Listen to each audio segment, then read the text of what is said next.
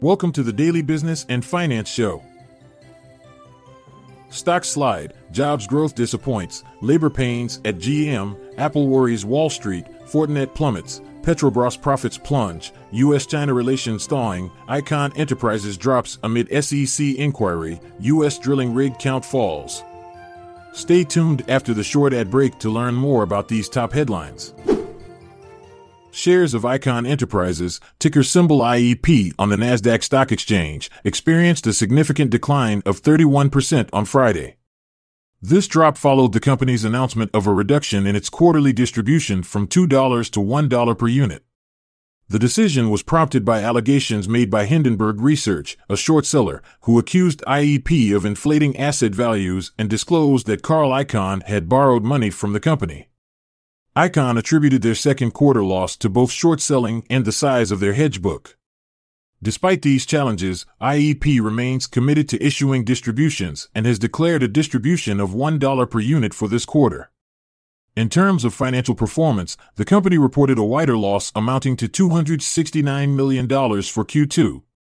Additionally, their revenue decreased from $3.796 billion in the previous year period to $2.684 billion.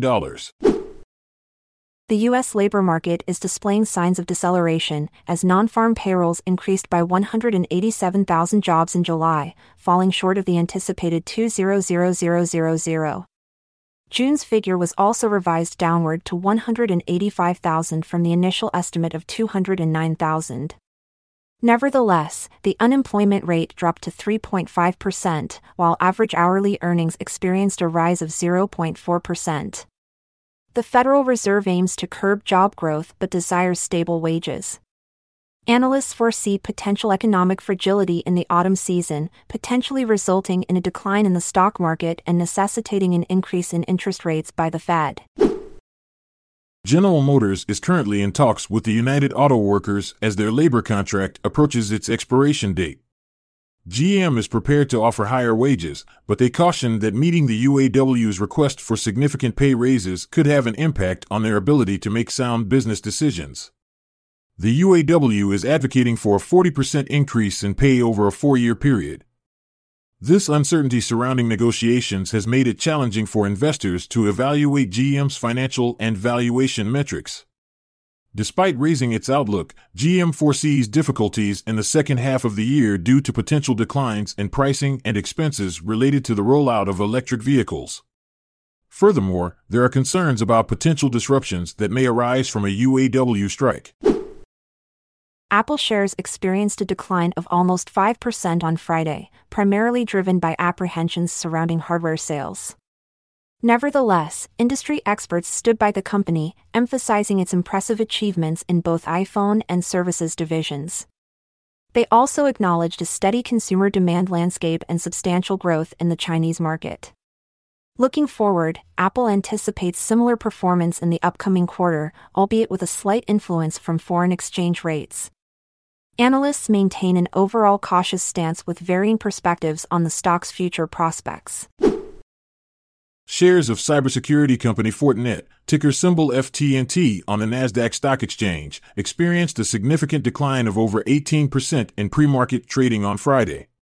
This drop came after the company revised its full-year guidance downwards. Analysts attribute this decline to the impact of a weak economy on Fortinet's performance, specifically expressing concerns about product revenues and contract duration. Consequently, shares of Palo Alto Networks, ticker symbol PANW, also fell by over 6%. J.P. Morgan analyst Brian Essex predicts that Fortinet will face ongoing pressure as a result of these disappointing results and a lower growth outlook. For the entirety of the year, Fortinet now anticipates sales to range between $5.35 billion and $5.45 billion, which is lower than their previous estimates ranging from $5.43 billion to $5.49 billion. Brazilian oil company Petrobras experienced a 0.5% decrease in its stock during pre-market trading on Friday. This drop was a result of the company's Q2 earnings declining by nearly 50% compared to the previous year. The decrease can be attributed to lower oil prices and a significant drop in international crack spreads for diesel. Petrobras net income fell from 54.3 billion reais to 28.8 billion reais, while adjusted EBITDA dropped from 98.3 billion reais to 56.7 billion reais. Revenues also declined by one-third, reaching 113.8 billion reais. Despite these setbacks, Petrobras approved dividends of 15 billion reais and intends to repurchase approximately $1 billion worth of preferred shares over the next year, totaling up to 157.8 million shares. The United States and China are taking steps to enhance their relationship and collaborate on important issues. They intend to establish 2 working groups that will focus on matters related to the Asia-Pacific region and maritime concerns. There is also a possibility of a 3rd group being formed to address broader affairs. These efforts are occurring amidst ongoing tensions, including China's military threat towards Taiwan, hesitancy in condemning Russia's invasion of Ukraine, concerns about U.S. coalitions in the Indo-Pacific region, and export limitations. Furthermore, a Republican congressman is urging the Biden administration to impose restrictions on investment in China beyond private equity and venture capital. Shares of Icahn Enterprises, ticker symbol IEP on the Nasdaq, experienced a decline of 4% in after-hours trading and a further drop of 23% during regular trading. This downward movement was triggered by news that the Securities and Exchange Commission had reached out to the company.